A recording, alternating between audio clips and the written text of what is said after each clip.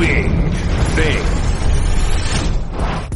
24 hours later, and the whole scene is still too impossible to decipher.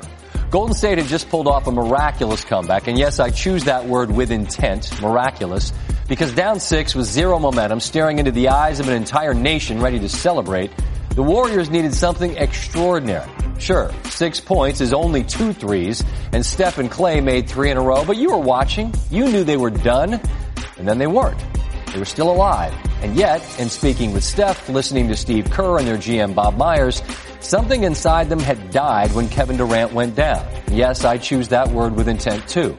Because their tone and their words were reminiscent of a funeral. They were crushed that their guy had come back after a month away, looked spectacular, then went down in a heap, which ends his season. Myers said blame me through his tears in a press conference, unlike any scene that I can recall. Clearly, he was aware that everybody seemed to be looking for someone to blame for what happened. They forced him to come back. They shouldn't have played him if that was a possibility. Well, let's handle that.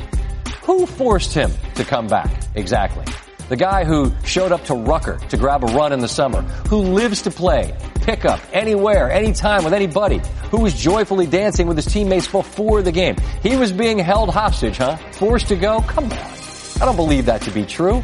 None of us know what the team's physicians and players do, what the specifics of the injury were, what the specific risks were. We can't know if his Achilles was on the verge of going whenever he got back out there, be it now, this summer playing pickup or next season. But it did, and it sucks. And there's surely a more eloquent way to say it, if not a more accurate one. Down 3-1 on the shelf for a month with this injury, you're one of, if not the best players on the planet. Only you know what you feel physically and emotionally. What obligations did Kevin Durant feel internally to get back out there and try to save the day? How much of the chatter did he hear? I don't know. Maybe looking so good out of the gates was the worst thing that could have happened because it tricked everybody into believing everything was fine.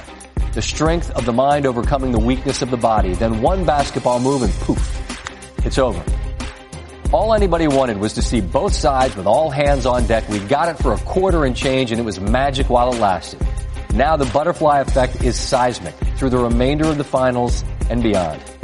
What a moment. The rare singular event that impacts everything.